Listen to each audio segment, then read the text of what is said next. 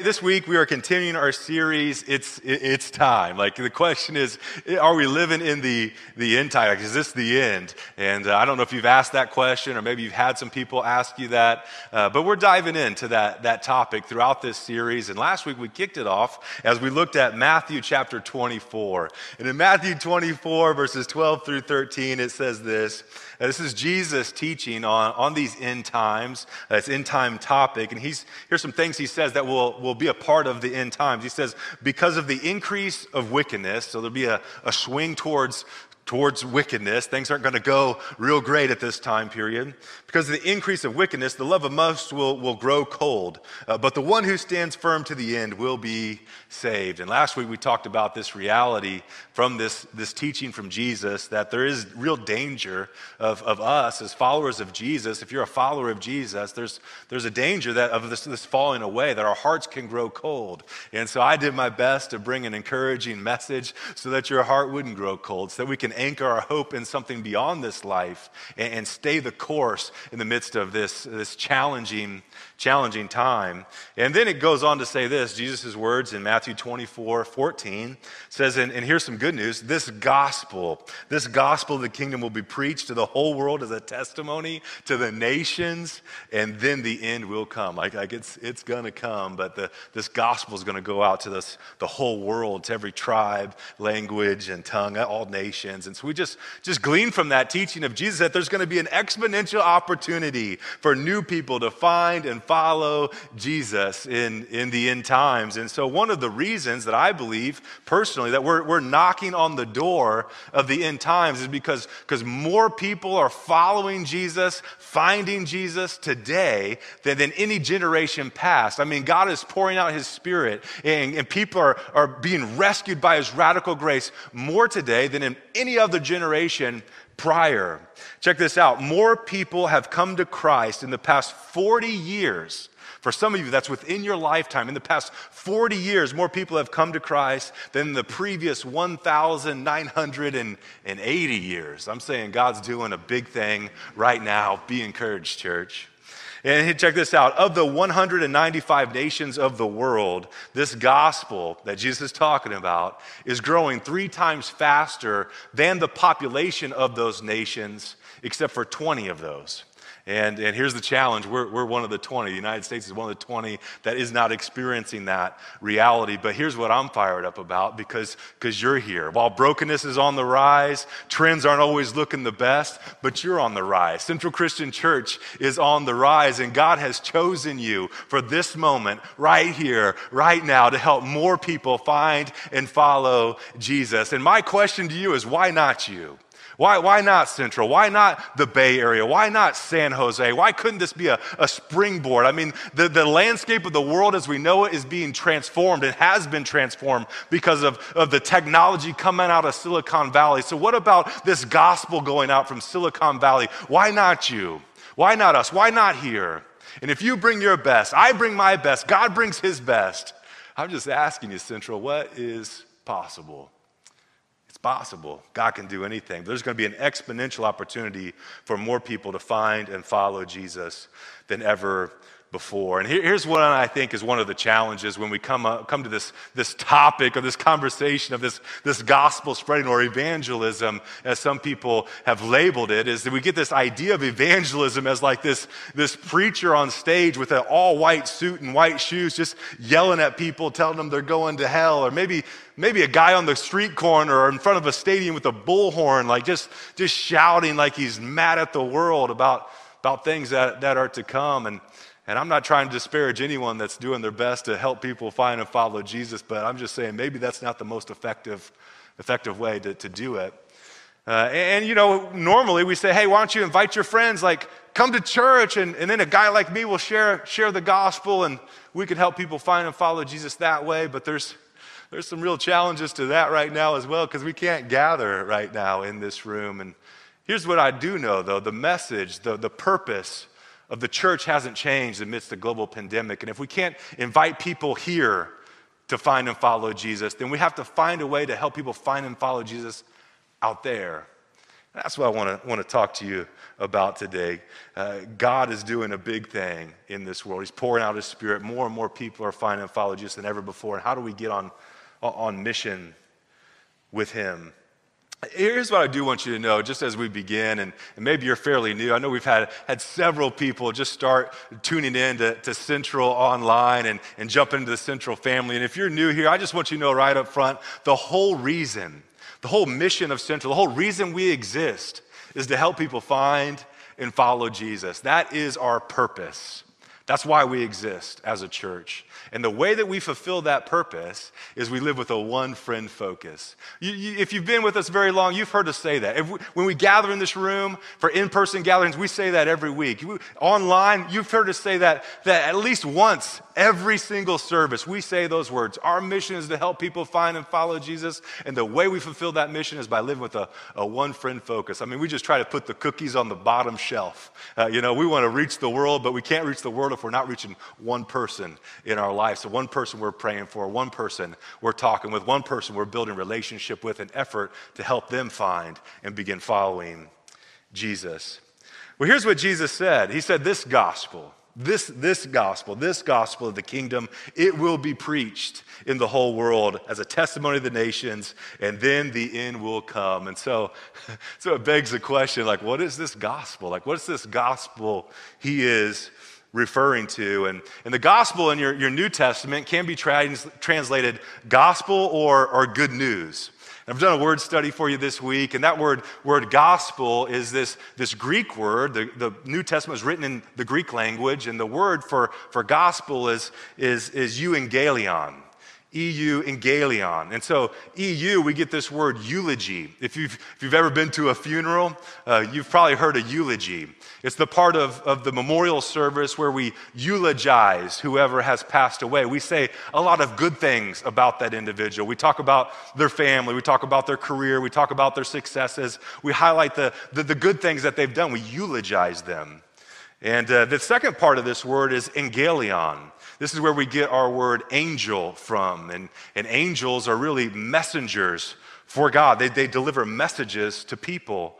And so really this gospel, you could break it down in two parts. It's a good message from a good messenger. A lot of scholars struggle with this Greek word, and they're so closely connected. They're like, is it really highlighting the messenger, or is it really highlighting the message? And I would just say it's both. The gospel is a good message delivered by a good messenger. And so we're going to talk about those two things. First, we're going to talk about how can I be a good messenger? How can you be a good messenger in this day and time that we live in? And then the last section, we're going to talk about what is that good message? And so the first is how can we be a good messenger? Isaiah, he's a prophet in the Old Testament. There's a book called Isaiah, and Isaiah, he was a prophet, and another word for a prophet is a seer. And so prophets, they see things that other people don't see. God speaks to them, he shows them things, and they speak on behalf of God and share God's perspective. And here's what this seer, this prophet named Isaiah, says about people who carry this message. In Isaiah 52, verse 7, it says, "How beautiful on the mountains are the feet of those that bring good news, who proclaim peace, who bring good tidings, who proclaim salvation, who say to Zion, our God reigns." Like, listen to me, church. God reigns. Like, his palms aren't sweaty right now in 2020. He's not wringing his hands saying, how do we figure out this global pandemic? No, he reigns over it. He's a big God. He's still in control. He's not shook. He's got your back, as a matter of fact. And you just need to know, like, our God reigns. He's all powerful. He's all knowing. He's still in control. Our God reigns. So how can we give that message unless we accept the responsibility that I'm a messenger? It's in Luke 10:2 that Jesus says these words. He tells his disciples, like, there's this moment where he sees this crowd of people. And I don't know, whenever you see a crowd of people, what your response is. And I know we're not seeing a lot of crowds these days, but maybe when you're sitting in traffic, or maybe when you're driving down Lincoln Street in downtown Willow Glen, and you see these crowds of people, I don't know what comes to your mind, but here's what what Jesus says. He says, man, look, the harvest is plentiful. Like, look at all this opportunity. Look at all these people. The harvest is plentiful. There's exponential opportunity for people to find and follow Jesus. It's not a harvest problem. He identifies the problem. He says, but the workers are few. Man, the opportunity is exponential. But we have a worker problem. The workers are few. So he says, ask the Lord, therefore, to send out workers into this harvest field. And some of you watching this are saying, God, if you need a worker, I'm your man. I'm your gal. Here I am, Lord. You can send me. And if that's where you are today, I want to give you 4 practical handles on how you can be that good messenger, carrying this good message to a world that desperately needs it. Here's the first thing we have to do if we're going to be that good messenger. We have to accept responsibility. Like, there's a responsibility here that I just have to embrace if I'm going to be a good messenger. It's important for you to know that whenever it comes to helping people find and follow Jesus, you are God's plan A, and there is no plan B. Here's what I want you to know. If you're in the Bay Area and you're in this part of the country, I keep these in my office as a visual reminder. Not just that Easter's coming or my deep love for jelly beans, not the old school jelly beans, but like these Starburst jelly beans, you know what I'm talking about, like delicious. Not just trying to remind myself of that, but I want to remind myself of this reality, that in Santa Clara County, where we live, where I'm speaking from right now, there is 1.7 million people headed to a Christless eternity. I got to remember that. This represents everyone headed to eternity without Christ. One jelly bean represents 1,000 people. 1,000 people. If you're a follower of Jesus, you believe the Bible to be true, then that means there's 1.7 million people headed to hell for eternity, absent from God. And here's the solution. This is the church here in the Bay. And the purpose is that the God's plan is that this group, you, me, the church, would embrace this responsibility to help people find and follow Jesus. So that this jar becomes one jar, it all becomes the church. But as it stands right now, until we accept the responsibility that, man, you are God's plan A and there is no plan B, then things just won't, it's always going to be this way. Here's what Paul says in Romans 10, 13 through 15. It says, for everyone who calls on the name of the Lord will be saved. Like, this can happen in a moment. But how can they call on him to save them unless they believe in him? And how can they believe in him unless they've heard about him? And how can they call and how can they hear about him unless someone from here is sent to help them find and follow Jesus? That's where you come in. That's where I come in. You are the sent ones. And at the end of this service, I'm going to share one of my scariest moments I've ever experienced in my life. And I want to commission us as a central family on this mission to find and follow Jesus, to help people know God, find freedom in him, find hope and healing that only he provides. But how could they call unless we tell them? And how can anyone go and tell them unless they're sent? And this is the sending message. And that's why the scriptures say, and he quotes this scripture from Isaiah we just read, how beautiful are the feet of the central family who bring good news. You are the messenger. Second thing, first we have to accept responsibility. Second thing we have to do is develop a personal relationship. But Paul says this in 1 Corinthians 9, 21 through 22. He says, yes, I try to find common ground with everyone, doing everything I can to save some. He's like, I'm just trying to find common ground first. I'm not just trying to just tell them out of the gate like, hey, you're a sinner, you're going to hell. No, I'm trying to find some common ground with them first. And he says, I do everything to spread the good news that I may share in its it's blessing. He's basically saying, I develop a personal relationship with them, and then I leverage that relationship. I use that as a platform to speak truth into their life. And man, we gotta take responsibility for that. We gotta develop relationship with at least one friend so we can use that platform, that relationship to tell them the good news about Jesus. I love this story in Luke 19, verses 1 through 10. It's a story about this wee little man named Zacchaeus. And if you grew up in church, or maybe you're Baptist, it seems like especially the Baptists love this song, like this guy about Zacchaeus, this song about Zacchaeus, like Zacchaeus was a wee little man, and a wee little man was he, and he climbed up in this sycamore tree because the Lord he wanted to see. And what they never told me in Sunday school was that Zacchaeus was an outcast in society. Like Zacchaeus was a tax collector, and so basically for his profession, he robbed from the people next to him. Like he would take some money from them for Rome, and he would take some money for Zacchaeus. Some from Rome, some for Zacchaeus. And you can imagine this did not help Zacchaeus win friends or influence people. He was an outcast in this society. The Pharisees, or the religious leaders of the time, they actually have literature that say tax collectors, they're lower than swine. Like they're worse than pigs. And for a Jewish culture, like pigs were unclean, but they said, no, like tax collectors are worse than that. There's literature from these religious leaders that say tax collectors are irredeemable. Like they cannot be redeemed. There's no way a tax collector could ever have a relationship with God. That's Zacchaeus. And so Zacchaeus, he hears about this teacher, Jesus, maybe he's the Messiah, maybe this is God coming into town. He's like, I know I can't have a relationship with him, but I would just like to see him. He climbs this tree, and Jesus looks up at him in that tree and says, Zacchaeus, you're a sinner, you're going to hell. No, he doesn't do that. He doesn't say, Zacchaeus, enjoy the money because the party ends in hell. No, he doesn't do that. He looks at Zacchaeus and he says, Zacchaeus, you like sushi? How about some lunch? You like P.F. Chang's? Let's go grab some dinner. And we don't know what Jesus talks to Zacchaeus about at that meal. I wish we did. But what we do know is after that Jesus established a personal relationship with Zacchaeus, Zacchaeus' life was changed.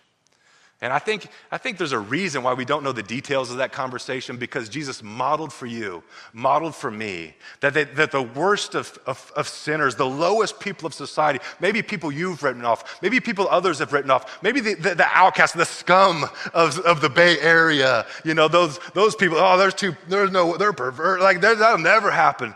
No, personal relationship.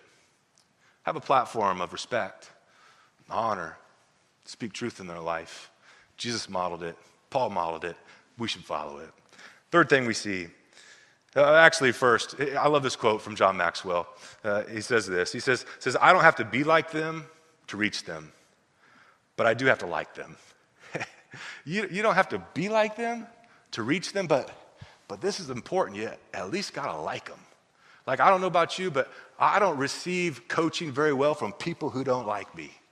You know, like, but the people that have a platform to speak into my life are my buddies, my friends, people I trust.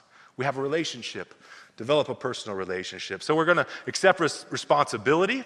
We're going to develop a personal relationship, and then we're going to share our personal story. And I think this is where we miss it a lot of times with the evangelism or sharing our faith, because we feel like, man, I got to take a class first, or man, like if there's a book, like are there any silver bullets to share in my faith? And I think that's not what the word gospel means. Part of it's eulogy. We just declare the good things God has done in our lives. Like, has God done anything good for you? Has he helped you? Has he come through when you weren't sure he was able to come through? Like, has he found you in the midst of a pinch or a bind and said, hey, no, here's a way out? You just speak the good things that God's done in your life. Be willing to share your personal story. This week, our small group was meeting here at church out in the parking lot. And if you're not yet in a small group, I invite you to jump into community, because while we aren't able to gather together in large groups in this room, we are able to do life together through our small groups. So I don't know about you, but it's just been good for my soul to gather as a group. And this week on Monday, we were gathered as a group out here in the parking lot. And we were reading John chapter 4. And in John chapter 4, it's a story of this outcast, another lady that Jesus encounters who was written off by society. And she has this encounter with Jesus, and it changes things for her. And here's what the Bible says in John 4:39. It says, many of the Samaritans from that town, so this town where she lived, she went back to her neighbors, she went back to her natural social friends, her influence, the place where she lives, and she goes to that town, and many of them believed in him because of the woman's testimony. Like, she didn't go to seminary. She wasn't a pastor. She just said, hey, let me tell you what God did for me. He told me everything I ever did. I'm just saying there's power in your testimony. You don't have to know all the answers. Just share your story. You know, I've never shared my story and had someone tell me, like, Tim, do you have historical evidence for that story? Or I share my story and they're like, yeah, but can you prove that by carbon dating? Like, that's just never happened. That's never happened. Share your story. No one can argue with that. Here's what 1 Peter 3:15 through 16 says. But in your hearts, revere Christ as Lord. Like that's step number one. We just have to settle this once and for all. Like, is Jesus the ultimate authority in your life? Like, does he call the shots? Have you gone all in and said, God, here's my life? Peter says, step number one, revere in your hearts, revere Christ as the leader and the forgiver of your life. And always be prepared to give an answer to everyone who asks you to give a reason for the hope that you have. But when you do this, you don't beat them over the head with it. You do it with gentleness and respect. And I would just say this, man, I've really blown it in this area of my life. When I first started following Jesus, it was like the light switch came on. It was like I found something so precious, and I just had to tell everyone about it. But I didn't do it with gentleness and respect. Like, I would manipulate. Like, if I was a salesman, like, I was going to close that deal or else. And as a result, man, some of my closest relationships still aren't the same to this day because I didn't do it this way. I didn't do it with gentleness and respect. I did it with manipulation and aggression and try to get my point across. He says, do it with gentleness and respect, keeping a clear conscience so that those who speak maliciously against your good behavior in Christ may be ashamed of their slander.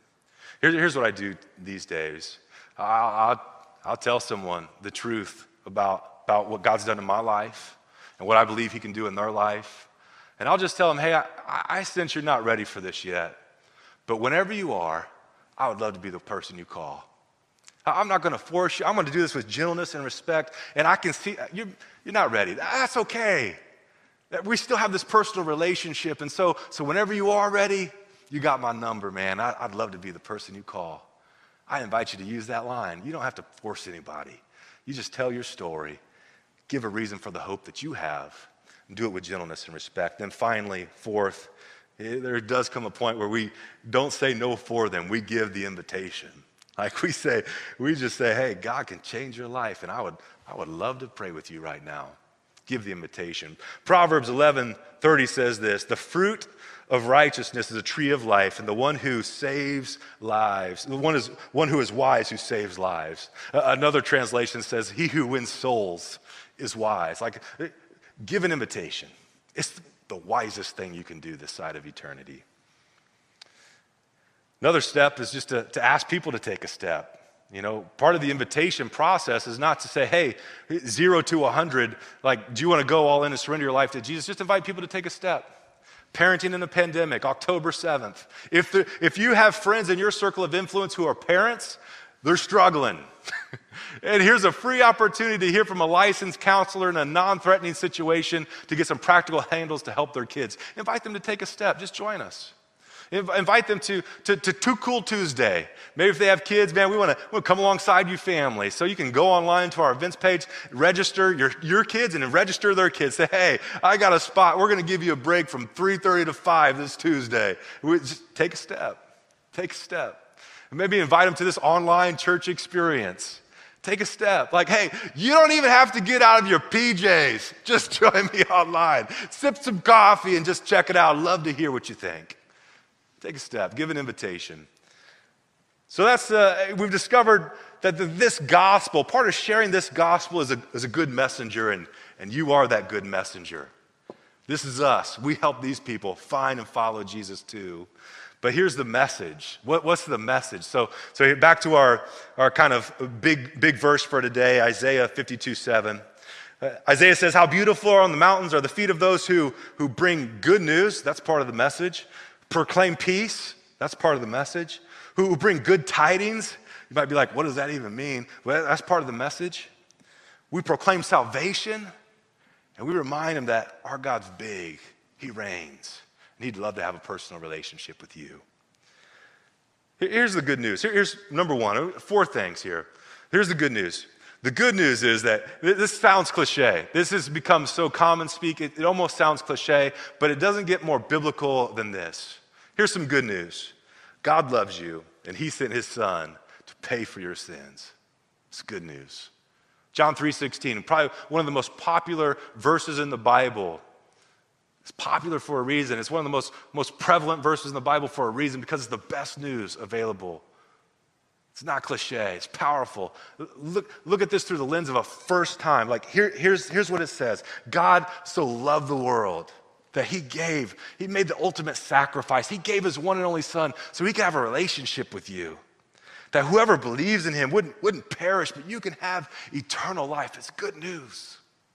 May we never lose the freshness of that reality. May we never lose perspective of the extreme sacrifice of that reality. May we never lose the awe and wonder that God he loves a jacked up dude like me.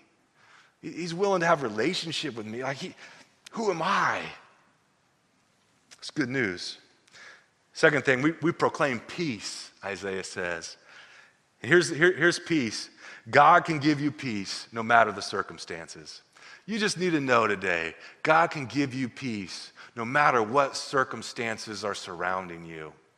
That's good news. We need to be reminded of that. I've seen people navigate some of the worst situations, the worst circumstances, most gut-wrenching seasons, and yet they walk with peace. How is that even possible? And I would say this, because peace isn't found in the comfort of your circumstances. Peace is found in a person, and his name is Jesus. And if you have Jesus, you can have peace regardless of your circumstances. Here's what Isaiah says in Isaiah 26:3. It says this about God. God, you will keep in perfect peace. You want perfect peace? Here's how you get it. You'll keep in perfect peace all who trust in you, because all whose thoughts, they're fixed on you. They're not fixed on the circumstances. God, my thoughts are fixed on you. And in that moment, I get filled up with perfect peace. It's available to you today. Peace is available to you today. Jesus said this, John 16:33, says, I have told you these things so that you may have peace in me. Peace isn't found in circumstances, it's found in Jesus. Jesus said, peace is available to you. It's found in me. Here's a promise. You can just be sure of this. Take this one to the bank. Here on earth, you're going to have many trials and sorrows. Aren't you glad you came to church? You're going to have many trials and sorrows, but you can take heart, because in Jesus, there's overcoming power. He's overcome the world. Peace is found in Jesus, not in the comfort of our circumstances. Third thing, we bring good tidings. Good tidings. And here's some good tidings. God can give you the strength to make it through. Maybe you're a follower of Jesus and you just need to hear this in this season. God will give you the strength to make it through. This word good tidings, it carries with it this idea that I've experienced something and now I have to share something. And I've experienced something, I want to share it with you. God's going to give you the strength to make it through. It might not seem like it's possible, but he's going to give you the strength. He's bigger than your situation. He's bigger than your circumstances. There's some good tidings. God's got this one, just like the last one. He's going to see you through. 2 Corinthians 4 says this. If the good news we preach is hindered, as if it's behind a veil, it's hidden only to those who are perishing. And here's Paul. He's not having the easiest time. He says we are pressed on every side, like we're pressed on every side by troubles, but we're not crushed. We're perplexed, but we're not driven to despair. We're hunted down like people were trying to kill him, but we're never abandoned by God. We get knocked down, but we're not destroyed. God will give you the strength to make it through. Fourth and finally, we proclaim salvation. And here's salvation. God's ready to save you now. God's ready to save. He's ready to save you right now. It can all change in a moment. Here's what the Bible says in Romans 10:9. It says, if you confess with your mouth that Jesus is Lord. And that word Lord just means like he's the boss, like he's the CEO, and I'm going to resign from my position as CEO of my life, and I'm going to make Jesus the CEO. He's going to call the shots in my life. If we confess with our mouth that Jesus is Lord and believe in our hearts that God raised him from the dead, you will be saved. You can be saved right now. For it is with the mouth that you believe and are justified, and it is with your heart you believe and are justified, and it is with the mouth that we confess and we're saved. And I just believe that right now, maybe you're watching this online, maybe a friend invited you, and you're like, I didn't anticipate this kind of message, but I hope you do hear this message. God can save you right now. We just read it. If you confess with your mouth that Jesus is Lord, you believe in your heart that God raised him from the dead, the Bible says right now you can be saved. And it would be my joy, my honor to help you begin that relationship with him. All your sins, all your mistakes erased, paid in full on the cross. There's this word that's you use it in accounting, like you reconcile your bank statements. It's like all your sins have been paid for and your account balance is brought to zero. Your life before God, before the courts of heaven have been reconciled. They've been justified. And you can be, the Bible says, saved. And that can begin right now. So if you want to cross that line of faith, make Jesus the Lord, make him the CEO of your life, apply God's word to your life, I'm telling you, you'll become a whole new person. I never thought I would be here. I never thought I would be doing this. But this one decision changed everything. And I'm not trying to scare you to say God's going to make you be a preacher, because that would have scared the crap out of me. But here's the deal. He will save you, and it can happen right now. And if that's you want to cross that line of faith, I invite you to say a prayer with me like this. You say, God, I realize I've blown it. I realize I've made some mistakes. But God, I've heard from your Bible, from your word, that God, if I believe in my heart that you are who you said you were, Jesus, and that you paid the penalty for me on the cross for my sins, and didn't just end there, but God, you rose again, that I can be saved. And God, I believe that. And because I believe that, I'm confessing that with my mouth right now. And because I believe that, God, I'm going all in with you. Now you say this to him. Say, God, from this day forward, I surrender my life to you. I'm going to let you call the shots from this day forward.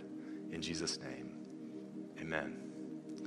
Well, hey, if that was your prayer today, man, we're celebrating with you. The Bible says all of heaven erupts in celebration that moment you make that decision. And we would love to come alongside you however we can to partner with you. We're not going to harass you. We're not going to bug you. But we do have some resources that we'd love to get in your hands and be available to answer any questions that you might have along this journey. And so if you'd like, you can text us at 408-944-5402. That's 408-944-5402. Or as always, you can email us at info@centralsj.org, and we look forward to connecting with you, and we're celebrating you big time. For all of you who've already made that decision, you're in this camp, you're a follower of Jesus, man, I want to share just a quick story with you, and honestly, it was probably one of the most scariest moments of my life. We were in Las Vegas. We were living in Vegas at the time, and we were headed to Southwest Florida for Christmas to visit my wife's family. And we're traveling. There's a group of about 11 of us there, and I thought Tiffany had taken our daughter, Elsie, with her to the restroom, and Tiffany comes back from the bathroom, and I'm like, hey, babe, like, where's Elsie? She's like, well, I thought she was with you. And I'm like, I thought she was with you. And in that moment, I realized Elsie's lost. And I turned to the family, I'm like, we've lost Elsie. And we're in Las Vegas, like a city where they have on the back of the stalls in the airports warnings about human trafficking. Like, call this number if you think sex trafficking is happening. So I'm like, my mind goes to the worst case scenario. And I'm like, we got to find Elsie. And we split off 10 different people in 10 different directions. And I'm finding people along the way. I'm like, my baby girl, like my daughter's lost. Can you help me find my daughter? And you know what? No one said, well, I'm not very good at helping find lost people. No one said, what if I find her and she asks me a question I don't know? Well, no one said, like, maybe I could take a class, then I would love to help you find. No one said that. They caught the emotion of the moment. They realized the urgency of the hour, that every second mattered. And I'm just telling you, Central Christian Church, every second matters because your Heavenly Father has lost some kids. And it matters, and you're the helper. You're the rescuer. You've been found. We're the only organization that exists for those not yet here. So catch the motion of the moment. Realize the urgency of the hour, that when you log off of this online experience, go live out your faith. Go help people find and follow Jesus because the stakes are high. Whenever someone found our daughter, little Elsie, they brought her to us. And Tiffany and I, man, we threw our arms around her and we gave her the biggest hug. It was like, Daddy was squeezing my guts. And I just held her little head. I said, Elsie, where were you? Daddy was looking for you. She said, Daddy, I was looking for you all along. I was trying to find you. Now listen to me, church. You have a Heavenly Father who's desperately lost some kids in a terminal, and he's trying to find them. And you interact with them on a daily basis. You see them every day, and they're looking for God in all the wrong places. And you get the joy, we get the honor to say, I found your Heavenly Father, and he's been looking for you. And he's not going to condemn you. He's going to throw his arms around you and give you the biggest hug you ever experienced in your life. And he can set you free. Listen, Central, you're God's plan A. There is no plan B. We got work to do. You bring your best. God brings his best. What's possible?